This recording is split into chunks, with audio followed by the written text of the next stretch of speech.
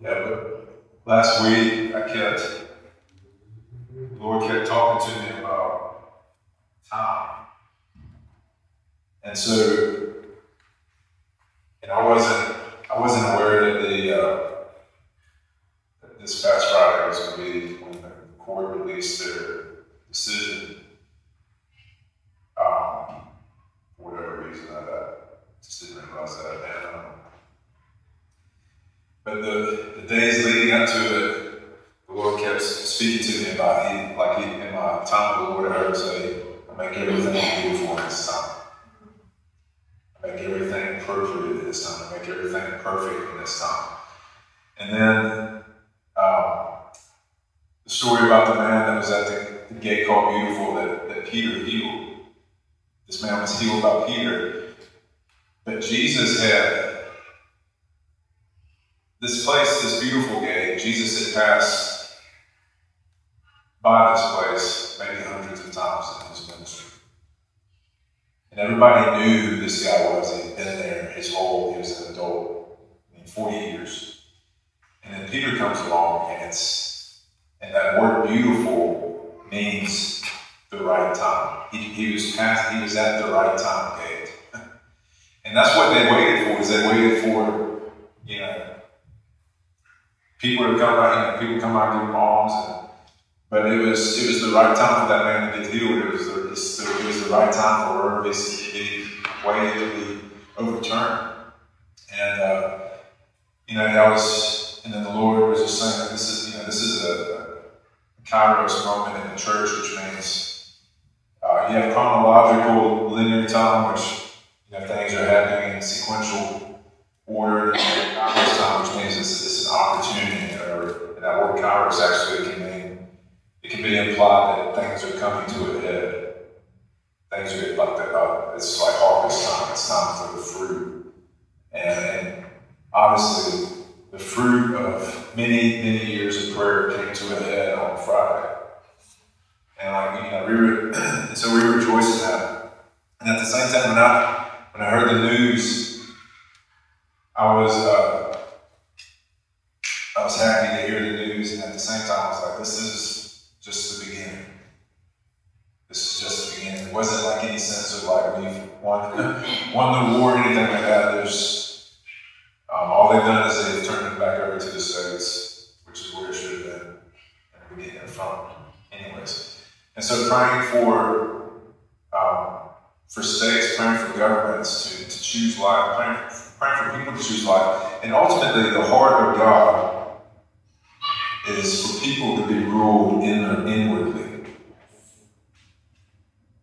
What does he say about the new covenant in Ezekiel? He says, I will write my law upon their hearts. I will put my spirit within them and cause it to obey me. So ultimately, God's desire is that it can be back like the Garden of Eden, where the only rule is don't think you know better than me. And you can self-govern because you're walking with God. Like, that's God's desire. And so God had to put these laws in place to help steer us back to the garden.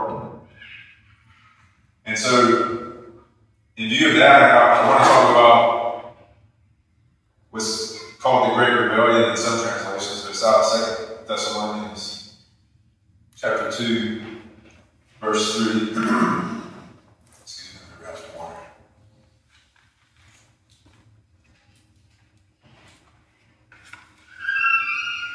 It says, let no one deceive you in any way. For that day will not come unless, and it's talking about the return of the Lord that day, unless the rebellion comes first. Some translations say the apostasy. And the man of lawlessness is revealed, the son of destruction. That's the Antichrist. And so, the apostasy is traditionally been described as a time of deception, a great falling away. But it's actually comes from this Greek word that means a political excuse me. And so it's not just sinfulness and backsliding, but it's governments actually kind of revolting against the word of God. And we've seen that. It's already happening across the world. It's not just the United States that's doing that. And so it can mean rebellion, and then the male gender of this word means divorce. So you can look at it, I think even C.S. Lewis might have a book called The Great Divorce. I don't know if that's what he's talking about, but essentially it's called, you can call it the Great Divorce from God. We don't need you. You're not our husband. We're fine by ourselves. And that essentially is what the rebellion is. And so it started, in the 60s. There was a large-scale rebellion against traditional values and morals that were not just traditional values, they were Judeo-Christian values. And granted, we're not looking at all the previous generations as perfect generations. We're not looking at the 50s and the 40s and all this kind of stuff. It's like, that's what that's not heaven on earth. But there was a very large. It's like Billy Graham said this. When he was doing crusades in the 40s all the way through the 90s. And he said early on, the difference is when he was doing this crusade in the early days, he said you might have a guy who was drinking in adultery, but he knew it was sin. But now you have people getting drunk in adultery, they don't think it's sin. And so that's the biggest shift in the culture has been there's not a general sense of morality that people kind of know. And whether they choose to obey it or not, or coincide with it is a different matter. But that's the big shift that took place in the culture. And so the moral standards have not only been challenged, but they've been replaced by a non-standard. And so there's no boundary lines anymore. And I remember the heaviest I felt on like a day like Friday where the government ruled something was when the Supreme Court ruled in favor of homosexual marriage. Back in June, and it was like 2015. I felt that like literally a weight come on me that day. Because I knew, but once that boundary line is removed, you're going to have every other thing pushed past that. And so 2 weeks later, I'm not kidding, you had a guy trying to marry his dog. I'm not kidding. You had a man trying to marry another man, and 2 women. And then you had pedophiles that were saying, well, I'm attracted to this 14-year-old, and they're compliant. Why can't I marry them? And so once the boundary line is removed, then you can't stop. And so it's the slippery slope. And so the Great Rebellion seeks to legitimize and mainstream every university known to man. And I want to talk about mercy and mutiny. There's people who are trapped in perversity and they hate the effects of that sin. They want to get out of it. There's people who want to get out of it. There's people who don't want to get out of it. And so the people that want to get out of it, that don't like the effects of sin in their life, that's where God longs to show mercy. He longs to show compassion, he longs to forgive. And then there's people who they're all in on the mutiny. They're all in on rebelling against the ways of God, the laws of God. And so there are those who are not looking for mercy, but they're looking for mutiny against the rule of God. And then in their view, freedom itself is the God ruling America with self-indulgence not far behind. So there's not really any freedom apart from being a slave to Christ. I heard Miles Monroe say that one time on TV when I was in rebellion. I never turned it on TV in, but he was preaching. How many of y'all know Miles Monroe, Jamaican preacher? Or you? Yeah. So I loved him. And he said, I was walking by the TV and I heard him say, to be truly free, you must be a slave to Christ. And it was like this sword of the Spirit went into my heart. I was like, that's the truth. That's the truth. But I wasn't ready to do it. I didn't want to be a slave to Christ. I wanted to be a slave to Travis, And so it took me a couple years after that to finally come to that place. So Haggai chapter 2 verse 7 says, I will shake all the nations, and they shall come to the desire of all nations. And I will fill this temple with glory, says the Lord of hosts.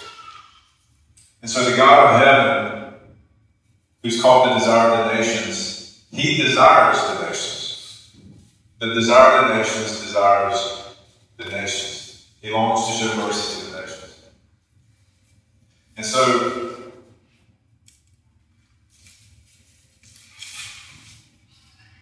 in view of that, even as we see like nations like America, like other nations across the world, rebelling God in many ways, God is asking us to stand in the gap and to pray for nations, to pray for our nation.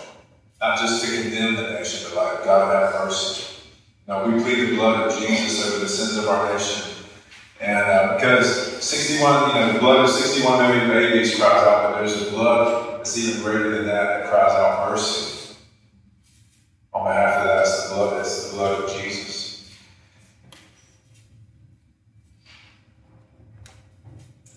And so the same divine word that warns us of the great rebellion that's to come is, and I believe we're already kind of at the beginning of, assures us that ultimately God's kingdom will crush the demonic influences in our world.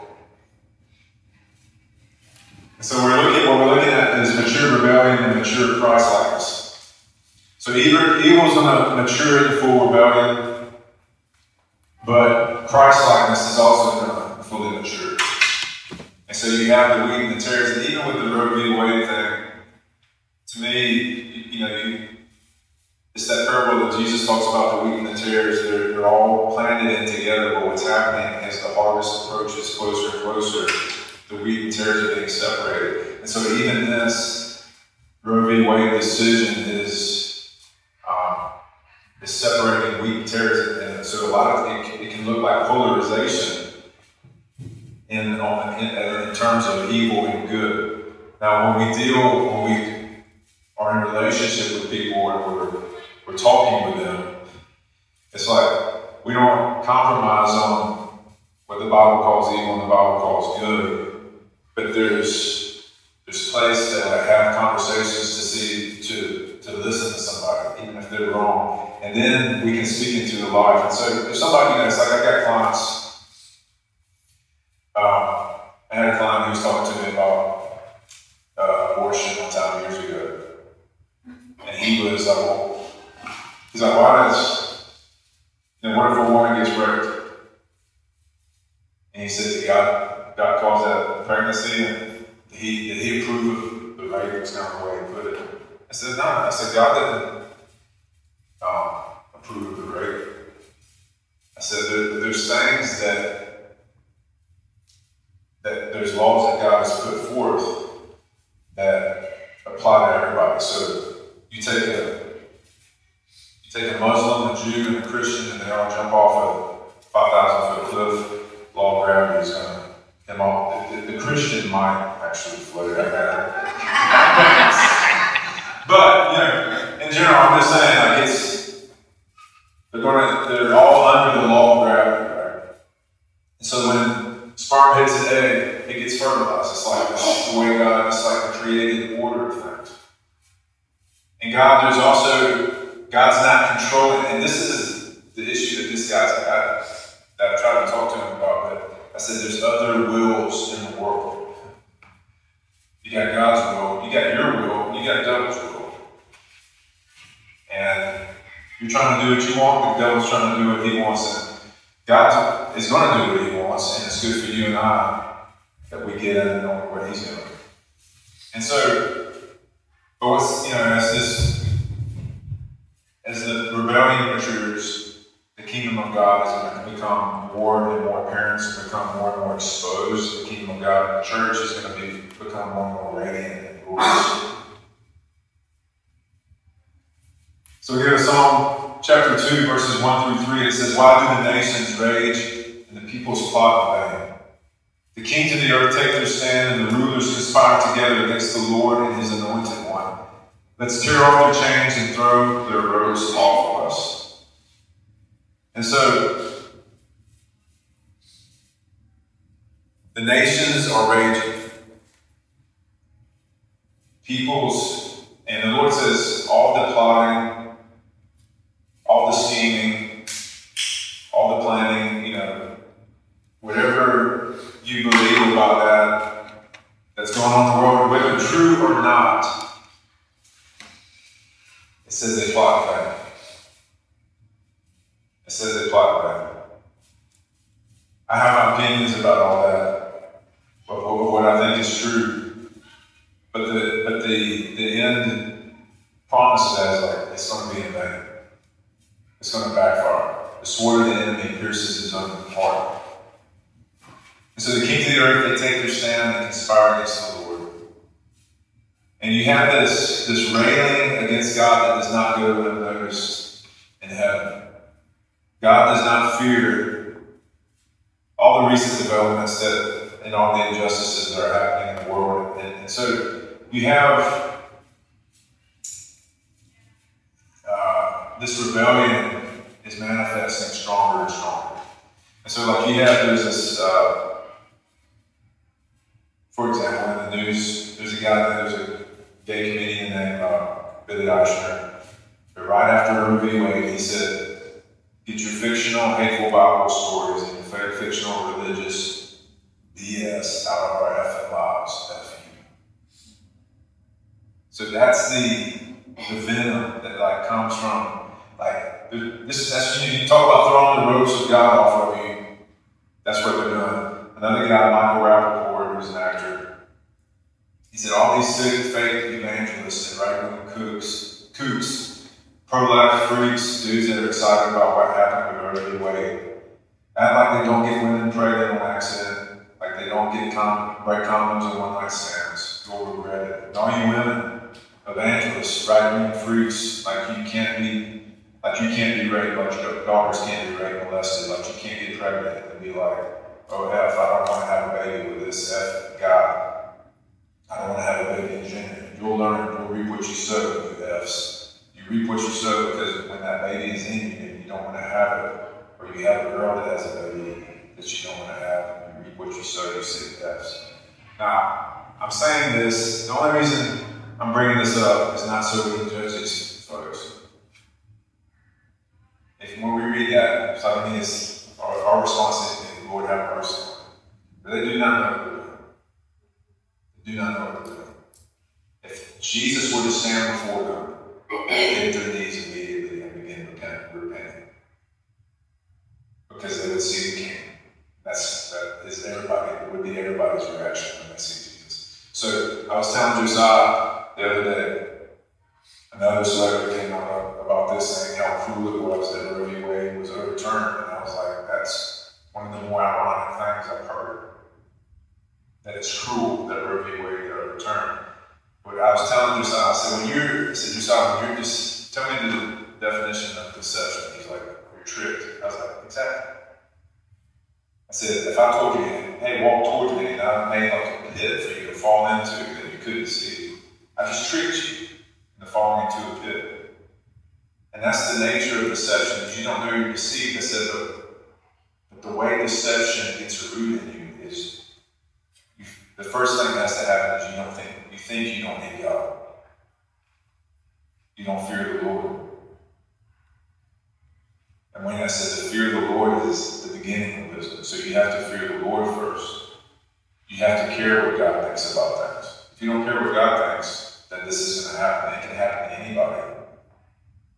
These people, I'm not special, you're not special, this person's not special.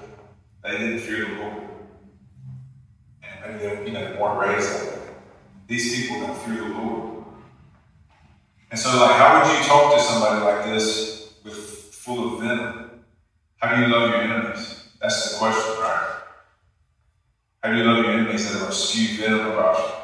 Who are going to call you a bigot, going to call you you're a freak, you're kooky. I can't wait for this, for you to read what you said, all these types of things. How do you love your enemies? That's the question that we're going to face as we move ahead. Verses 4 through 5 says, the one enthroned in heaven laughs, the Lord ridicules them. Then he speaks to them in his anger and terrifies them in his wrath. And so the Lord laughs at the foolishness of those that are bold. And he laughs at the foolishness that they think that God's judgments are not going to reach them. Everybody comes before the judgment seat of Christ. And as a Christian, covered in the blood of Jesus, when we approach Judgment Day, is reward day. It's were you faithful with whatever talents that they gave you? Here's your reward. Because we're covered in the blood of Jesus. But for other people, it's the dishing out of the punishment. And so the Lord requires that we not only live without fear, but to stand in prayer for the very nations that defy Him, like I said earlier. And then we go on to verses 7 through 12. I will declare the Lord's decree. He said to me, you are my son. Today I have become your father. So the Bible is telling us right here in verse 7 to declare this over yourself. You are mine. It's talking about Jesus. David's also speaking. And so this morning I woke up at 4 o'clock a.m. this morning. I couldn't go back to bed. And this was the thing that the Lord spoke to me about. He says, you need to say this over yourself. I'm your Lord. I am your son. And you are my father. I am your son. You are my father. Maybe you've said that before. Maybe you know that. But I think it's important that we speak it out in faith. So I want you, if you're a woman, say, I'm your daughter. You are my father. If you're a son, say, I'm your son. You are my father. Just tell the Lord that right now. Just speak that to the Lord.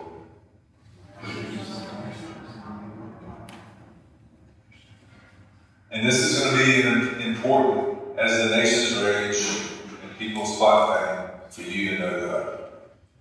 For you to operate out of that place. Because when you know that God is your Father, you can't be threatened.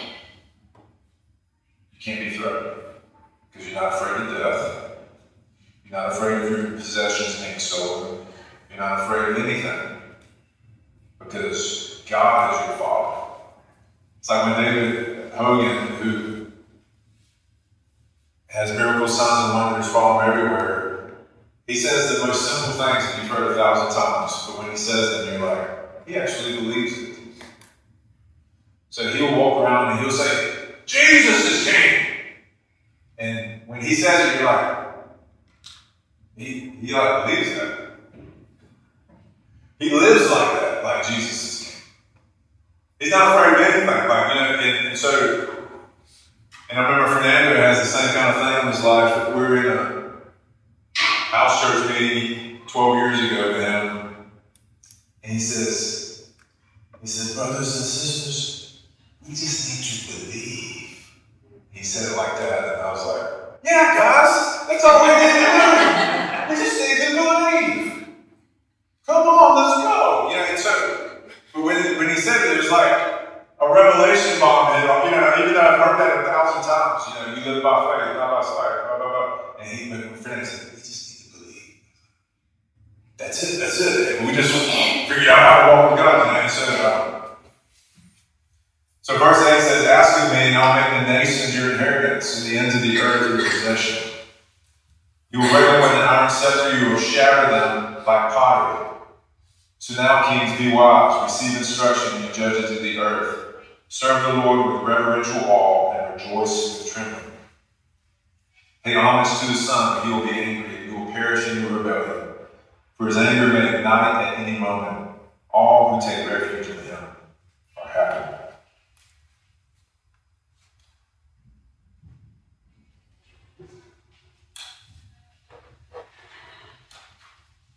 So Francis Frangipane has this quote. He says, it's Christ's church. We do not deserve a national revival, but Jesus does. Jesus deserves to receive the reward of his suffering. The Bible says that the Lord's portion is his people. The reward of Jesus is all all those that he's purchased with his own blood come to the Father's house. That's his reward. And so when we think about revival, we need it, obviously. But think of it from Jesus' perspective, like, you deserve, may the Lamb of God receive the reward of the suffering.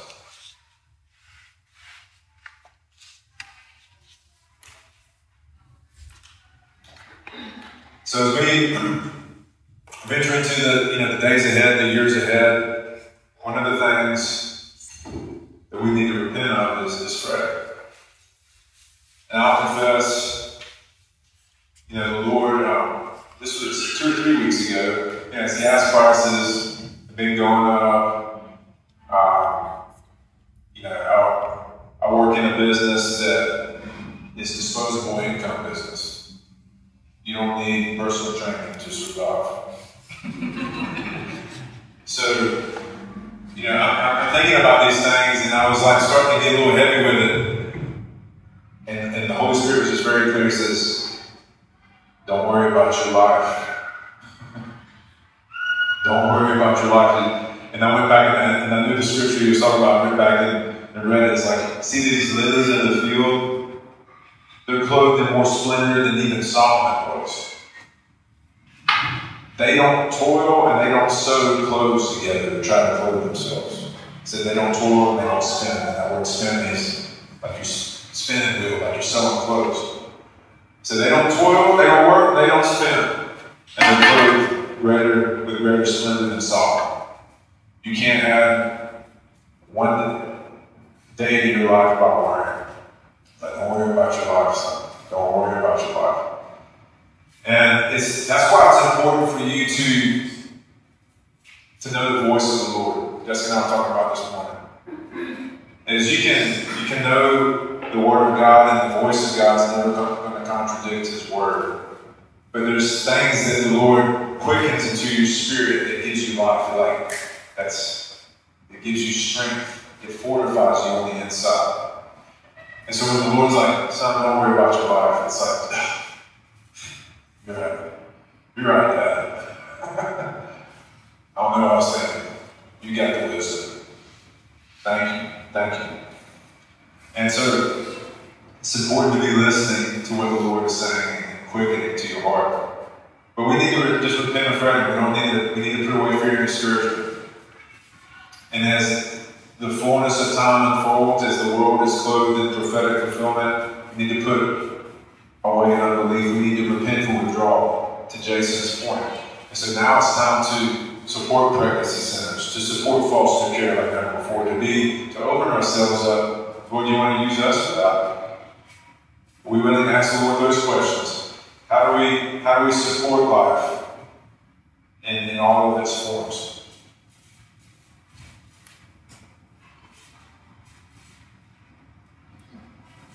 I have this prayer. So, once you stand up with me.